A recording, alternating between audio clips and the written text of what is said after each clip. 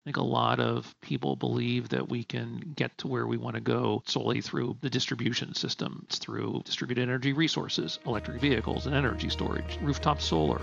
Well, to do that, I fundamentally believe that you also need a robust transmission system to help serve that.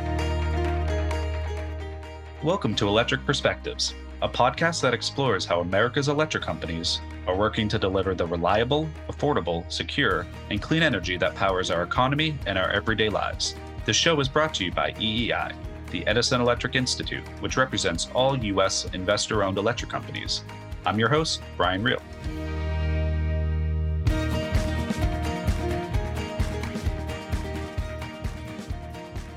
The transmission system is key to increasing the integration of clean energy resources.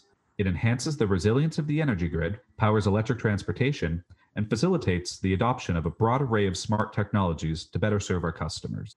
EEI's member companies are vital to transmission development, and collectively, they invest more than $120 billion each year to make the energy grid stronger, smarter, and cleaner. Transmission development is a shared priority for policymakers, clean energy advocates, and electric companies. On this episode of Electric Perspectives, EEI Executive Vice President of the Business Operations Group and Regulatory Affairs, Phil Moeller, is joined by John Moore, Director of the Sustainable FERC Project in the Climate and Clean Energy Program at the Natural Resources Defense Council, and they will discuss how and why a holistic approach to transmission development is key to achieving our clean energy goals. So with that, I will turn it over to Phil. Well, thank you, Brian. And as Brian mentioned, I'm Phil Moeller of EEI. I want to thank everyone today for listening. And I want to thank you, John, for joining me today to talk about the critical role that transmission plays in the electric power industry's clean energy transformation. Also, as Brian mentioned in his introduction, the nation's energy grid does depend on a strong and robust transmission system. I'm always excited to talk about these issues, and there's a lot to talk about these days in this topic area. John, let's start by first informing our listeners a little bit about yourself and why the Natural Resources Defense Council has such a strong interest in electric transmission. Sure, Phil. And first of all, it's great to visit with you and talk with your listeners about this important topic, which unquestionably, I think even just this week is reached a higher fever pitch than I've heard about transmission in many years. I do work at Natural Resources Defense Council and direct the Sustainable FERC Project, which is a partnership of national, local, and regional environmental and supportive clean energy organizations. And you might guess, that, as the name suggests, that we advocate primarily at FERC and the regional transmission organizations that FERC regulates. The FERC project's about 25 years old now, and we got into this FERC advocacy because a number of us saw at the time that FERC was going to be increasingly important in what was then the very early days of the clean energy transformation, which is now certainly galloping along at the moment.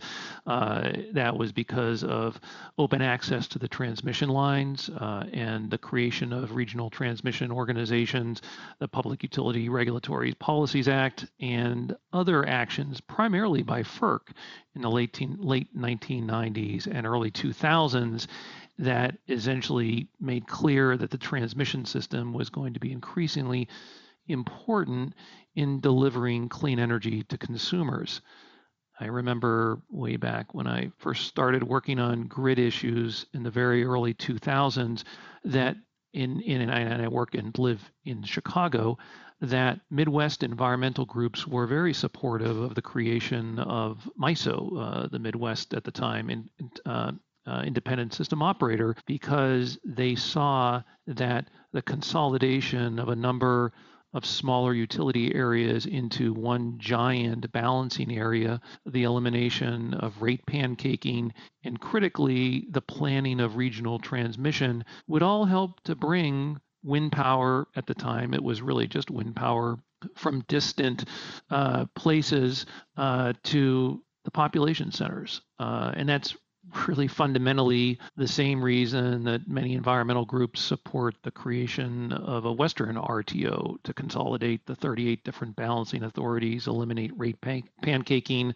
that increases the costs of all energy and also helps to dispatch energy across a much larger area. So just the creation of RTOs and the critical role of transmission in the nation's energy system, especially as it evolves, is really a critical reason why we support the system. And just to add that, fast forward to the present, it was only about a year ago that then President, then RDC Gina McCarthy was one of the early endorsers of the American Council of Renewable Energy's macrogrid initiative to highlight the role of a robust national grid, much like the nation's highway system, in accelerating the clean energy transformation. Well, thanks for bringing us up to speed on that historical perspective. You and I have known each other a long time because we worked together when I was at FERC. I think it's important, maybe for some of our listeners who are relatively new to the industry, the point of the open access 888 was so that essentially the transmission system was open to all comers with the same rates, terms, and conditions, so that it was truly an open access system. Can you elaborate a little bit more on that? Sure.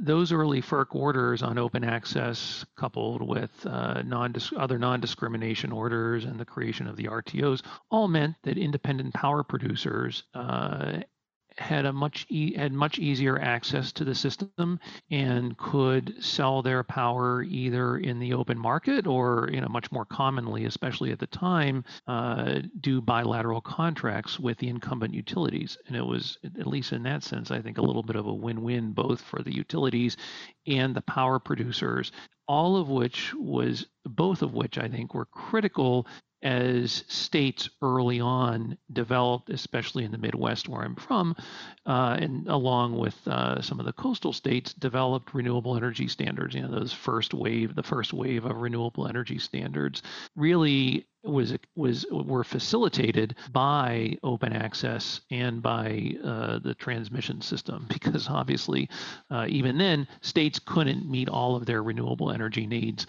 within their state. And I have a feeling, Phil, that we'll talk a little bit more about the interdependency of states around these kinds of issues.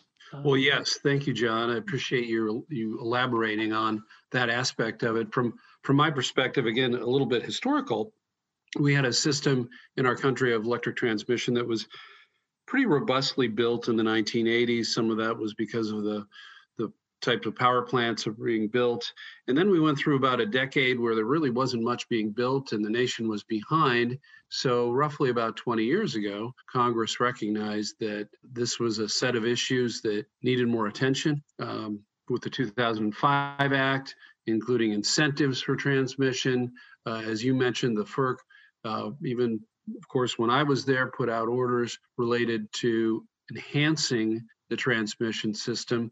And yet we still have the ongoing challenges that relate to transmission, figuring out where to build it, how to site it and get the right permitting, and then who pays for it, because these are long-lived assets. What are your thoughts? What are the NRDC's thoughts on kind of these big issues which make transmission particularly challenging to build? Planning, siting, cost allocation. Right, Phil. Well, that is indeed a large set of issues, and certainly we think that FERC has a significant role to play in this, as does Congress, and certainly as the laboratories of FERC rules, the regional transmission organizations are at the front lines of doing a lot of that planning. So I think that first and foremost, more FERC leadership is important. As you know, the last major FERC rule on transmission occurred just about a decade ago in Order 1000, which sets some new minimum standards on regional planning and interregional coordination among different regions, both RTO and non-RTO regions. And our general assessment has been that it has fallen up short in practice on most of the areas you touched on. Siting isn't directly within FERC's purview. We could talk a little bit more about how RTOs might even be able to help with the siting process. But otherwise, whether it's regional or interregional planning or cost allocation, the reality is most transmission now being built is local transmission. It's being built for local reliability and other needs. And of course, there is some regional transmission being built to maintain the reliability of the broader grid. But I think FERC could step in and update Order 1000 in a few important ways. One would be to ensure that the RTOs take into account more benefits of transmission than are currently accounted for. Another one could be to have more robust interregional planning between the regions, which really hasn't happened much at all. And on cost allocation, quite understandably, that is where states get their hackles up, and I think is part of the reason we've got some distrust between the states and the FERC over planning. We don't have to get into the weeds, but there are a couple of court cases from a decade or more ago that really make it hard to allocate the costs of the lines across all those who might benefit from them. And quite honestly, if we had the same tough rules for cost allocation for highway building and construction that we do for transmission lines, I'm not sure we would have gotten much beyond single pole wires. So I think FERC can do a lot in all of those areas, and I certainly think Congress also has a role. NRDC does support one of the provisions in the bipartisan infrastructure bill that's percolating along right now in Congress that would improve some of the Department of Energy siting powers and help hopefully move the siting along a little bit more in a little bit more coordinated fashion, at least. And then Congress is, of course, tackling other things in the bipartisan infrastructure bill as well that we're also fans of. And I guess finally, to give you even more to talk about and ask, I think the RTO planning processes themselves certainly could use some improvement. We're following very closely what's happening in MISO as it works to develop the first set of mostly reliability-based regional lines in at least the northern part of MISO. I think it's been unfortunate that there have been some tensions between MISO North states and MISO South states around cost allocation, which goes to my earlier point. So we're hopeful that something will bubble out of MISO this year that will represent a fundamentally, an incremental at least, but a positive step in the right direction towards building the kind of system we need. Well, thank you. You mentioned a lot of great topics there. It's great to hear that transmission is part of the national debate as it relates to the infrastructure of our country. Obviously, we think that's very, very important. And you mentioned planning. Some would say that we need a more holistic approach toward planning, anticipating future generation sources and making sure that state policies are considered when transmission plans are made. The FERC just put out recently its advanced notice of proposed rulemaking covering all kinds of different issues within the realm of transmission policy. And planning, I think, is going to be a big part of our focus so that the process is improved and more efficient. And as I noted earlier, takes into account more aspects of transmission future needs. And I'm glad that you mentioned also that transmission provides a number of benefits that aren't quantified or monetized, just the reliability benefits of a more robust transmission system is something that people benefit from, but they don't have to pay for. With that, John, what are your thoughts on FERC's latest approach toward the ANOPR on this set of issues? I certainly think it's a very good step in the right direction, and it's long overdue, and I'm very, very happy about it. You mentioned benefits, and I think the Texas case is probably a classic example, at least in the building of the transmission lines, where many of the beneficiaries weren't, in a narrow view of benefits, the types of transmission lines that Texas built, and yes, they were prodded along by a statute creating those clean renewable energy zones, but the types of benefits the Texans saw were different in different areas. The Texans in West Texas saw the benefits of tax revenue and jobs and whatnot from the building of a large number of wind turbines. And Texans in the eastern part of Texas saw the benefits of lower cost energy and more energy in general. So, that kind of accounting of benefits we think is going to be really important. And those are like economic job benefits, for example. But even just within the narrower realm of electricity system benefits, there are more to count that, of course, are compared to the cost of the line. And so the more benefits, the more legitimate benefits that customers can see, I think the more favorable any given project will look in comparison to the costs. Now, I didn't quite mention it earlier, but I think that something else we've got the benefit of that maybe we didn't have 10 years ago when FERC issued Order 1000, is the development or is the possibility of more options for transmission build out, whether or not that means the deployment of these grid enhancing technologies, and I certainly include phase angle regulators and other ways to shape the grid charge and dispatch in different ways as a really valuable piece of that, along with dynamic line ratings, coupled with new ideas that we're seeing around repurposing railroad or using railroad right-of-ways for undergrounding high voltage direct current transmission, advanced conductors, et cetera, upgrading existing lines. So I think as an environmental organization and representing other environmental organizations, we certainly think that looking at the range of possibilities for upgrading the grid is also going to be necessary, not just new build in greenfield corridors, which bring up the siting issues that we may talk about some more, but also just cost and efficiency and speed and other opportunities. So hopefully, if not, either FERC will be able to tackle some of those challenges in this rule, or if not in this rule, another rule. And I think the other point that we really think FERC needs to tackle is this concept of who pays for the network upgrades when new generation comes on the system. When areas of new generation are proposed, frequently the bill for paying for the upgrades is in the hundreds of millions of dollars, if not billions of dollars, even over just one or two states.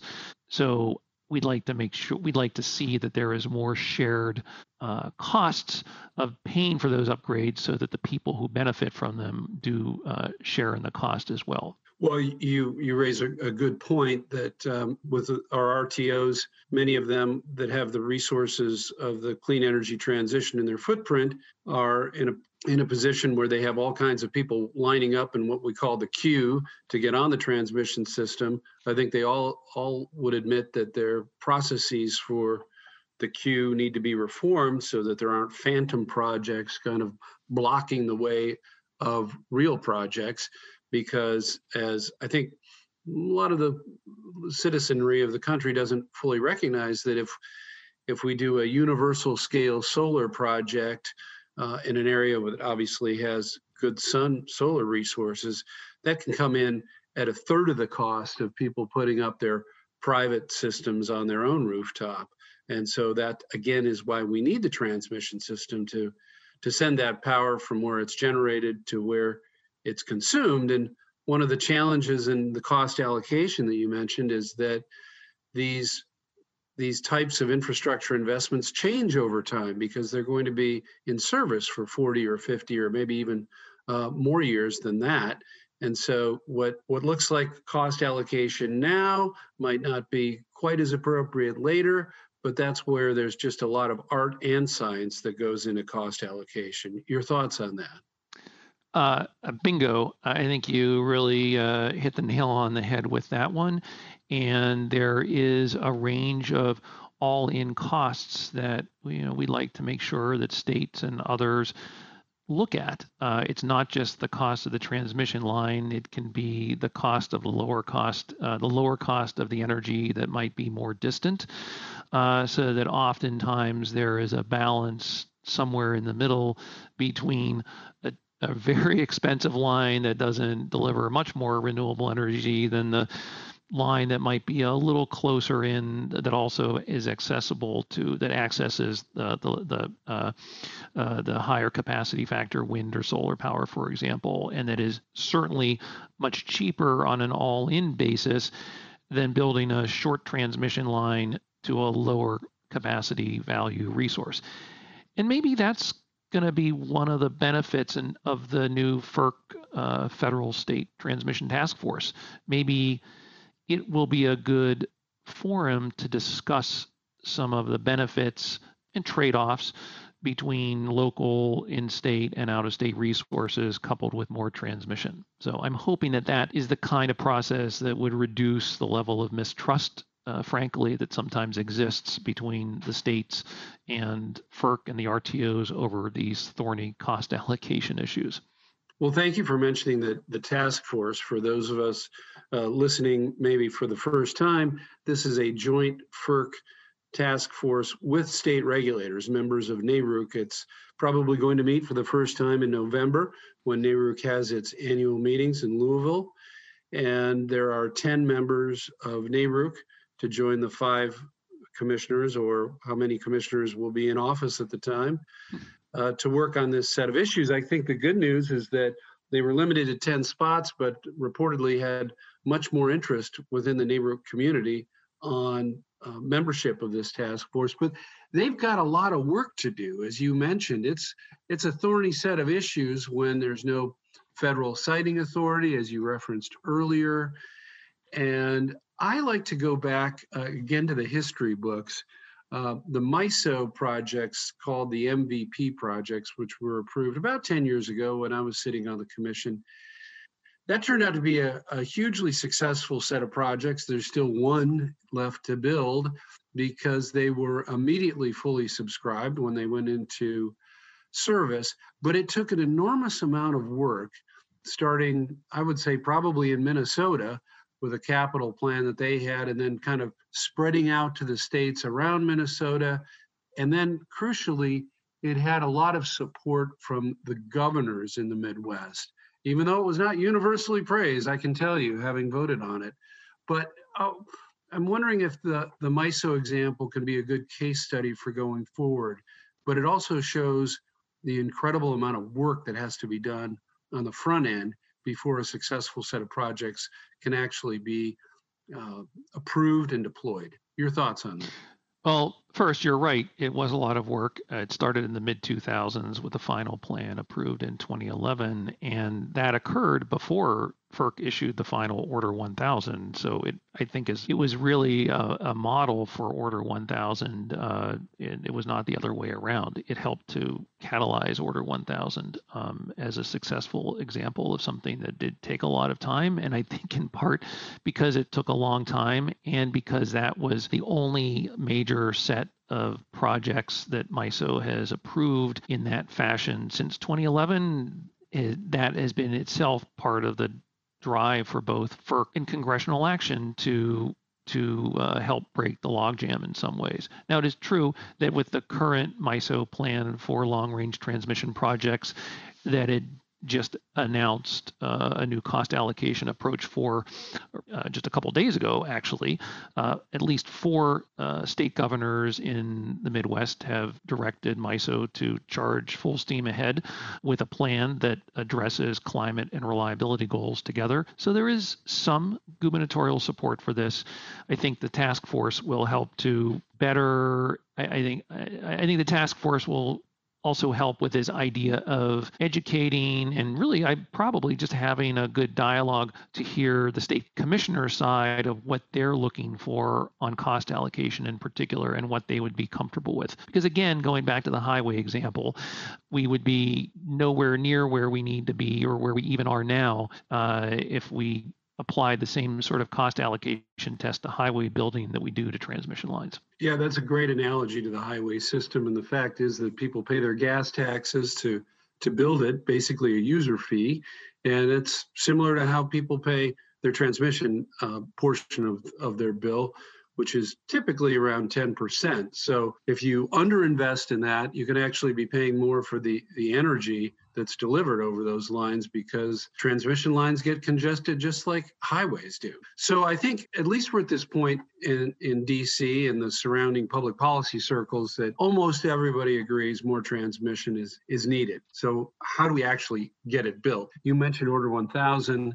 I voted for Order 1000. I probably would have flipped the importance to more focus on interregional planning than within the regions, but regardless, it moved forward. But I did dissent on the concept of reliability projects and making sure that the incumbent transmission providers had a right of first refusal, because having worked for an energy company, I knew how important reliability projects are. The point is we want to get things built, and the people who already build things are in the best position to do so. So that brings up the issue of the right of first refusal for incumbent transmission providers to construct those approved projects throughout the planning project process. Interested in your thoughts on the concept of a right of first refusal related to transmission build from the NRDC perspective. Sure, Phil. Well, it's true, I think, that the right of first refusal or the elimination of it for a lot of projects in Order 1000 did have the unintended consequence, as the data shows, of moving more projects into the local category, so to speak, that is not subject to regional planning and competitive solicitation for projects. And so that's been a consequence, an unfortunate consequence of that. Our general goal is the development of more needed transmission lines at just and reasonable rates. So that's the first goal. And so with the set of rules we have right now, we have a two-pronged approach. First is whether or not the RTOs are actually doing what they're legally obligated to do, which is plan and approve regional lines. And are the RTOs collective general failure to do that now leading to unjust and unreasonable rates? So that's the question. How do we fix that? How do we encourage more regional planning? We actually have an idea around the famous or infamous RTO adder to the transmission incentives system, which would focus the use of that adder on projects that are actually developed through the regional plan. That's one idea. The second comment, or the second approach, is, well, can competition fit in? Where can competition fit in best? Right now, less than 3% projects are subject to competition. We do believe that they do save money. And in the world where we think a lot more transmission is necessary, there should be enough work to go around, especially on some of these longer cross-regional lines. And also feel like, completely get the point that the utilities that have been building the lines for well on 80 or more years are probably do have the experience to do that. I don't think they're the only ones who can build transmission lines. I certainly think that with the system we're looking at needing, there is more opportunity. And, at the extreme end, I think the brutal challenges that the Clean Line Energy Partners projects faced on all of their projects and as purely merchant plays need to be addressed in some way. And that includes the litany of both cost of both ROFR and also siting. So I do think there are ways to get to win-win on this, especially given the system that we need. Well, great points. And I think that if we're looking at these big interregional projects, they're going to have to be collaborative efforts between several entities, just given the number of jurisdictions that will be involved and the size of the projects. I'm glad you mentioned the RTO adder issue, because it's one where FERC seems to be kind of inconsistent. They're talking about the need for RTOs and how they will be key in delivering the clean energy transition, and yet then they propose to cut the incentives to be a member of an RTO that's been in place for roughly 20 years. That inconsistency, I hope FERC will acknowledge and rectify. As a final question, you've kind of alluded to it earlier related to FERC, but what would be, John, your advice to not only FERC, but also to the state commissioners who are involved in these issues going forward, so that we can make some progress and get this needed infrastructure built in a way that enhances and accelerates the clean energy transition? Sure, Phil. Great question. I think my number one comment would be that we're not in a zero-sum game between transmission and distribution. I think a lot of people believe that we can get to where we want to go can be done just solely through the distribution system, and that's through distributed energy resources, electric vehicles, and energy storage, to name two of the biggest, rooftop solar. Well, to do that, I fundamentally believe, and many others do, that you also need a robust transmission system to help serve that. We're going to see more load growth as a result of electrification of vehicles and buildings and whatnot over time. We're going to need the bulk power system to help support that. So I think I'm a little uncomfortable with the narrative that's come out in the press and elsewhere, encouraging this oppositional view between advocates of one system or another system. Really, the system is going to have to be designed to be, co-optimized, to use the technical term, and we're going to increasingly have to think of it as a single system. And for that reason, I think improvements to both the distribution and transmission system are going to be necessary. And FERC, I think, impliedly knows that, given its, or assumedly knows that, given its orders 2222 and 841 on distributed energy resources and energy storage.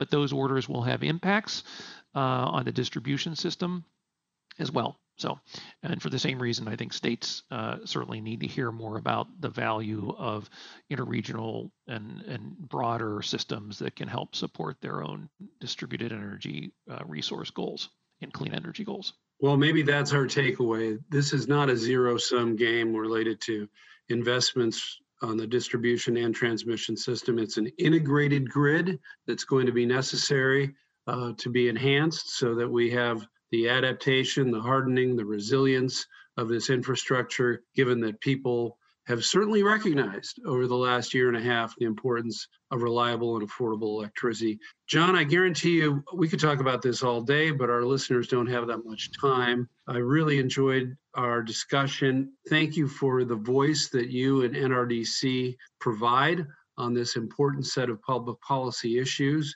And thank you for spending the time with us today. You bet, Phil. It's been great to visit with you. Well, that wraps it up from my perspective on this Electric Perspectives podcast. Thank you all for listening, and we hope you will tune in again next time. And that's our show for today. Thank you for listening, and come back next week to hear more from experts and industry leaders who are talking about the innovative ways electric companies are building a cleaner, smarter, stronger energy future for the customers and communities they serve. You can subscribe to our podcast on Spotify, iTunes, Podbean, or wherever you get your podcasts. Just search Electric Perspectives. I'm your host, Brian Reel. Thanks for listening.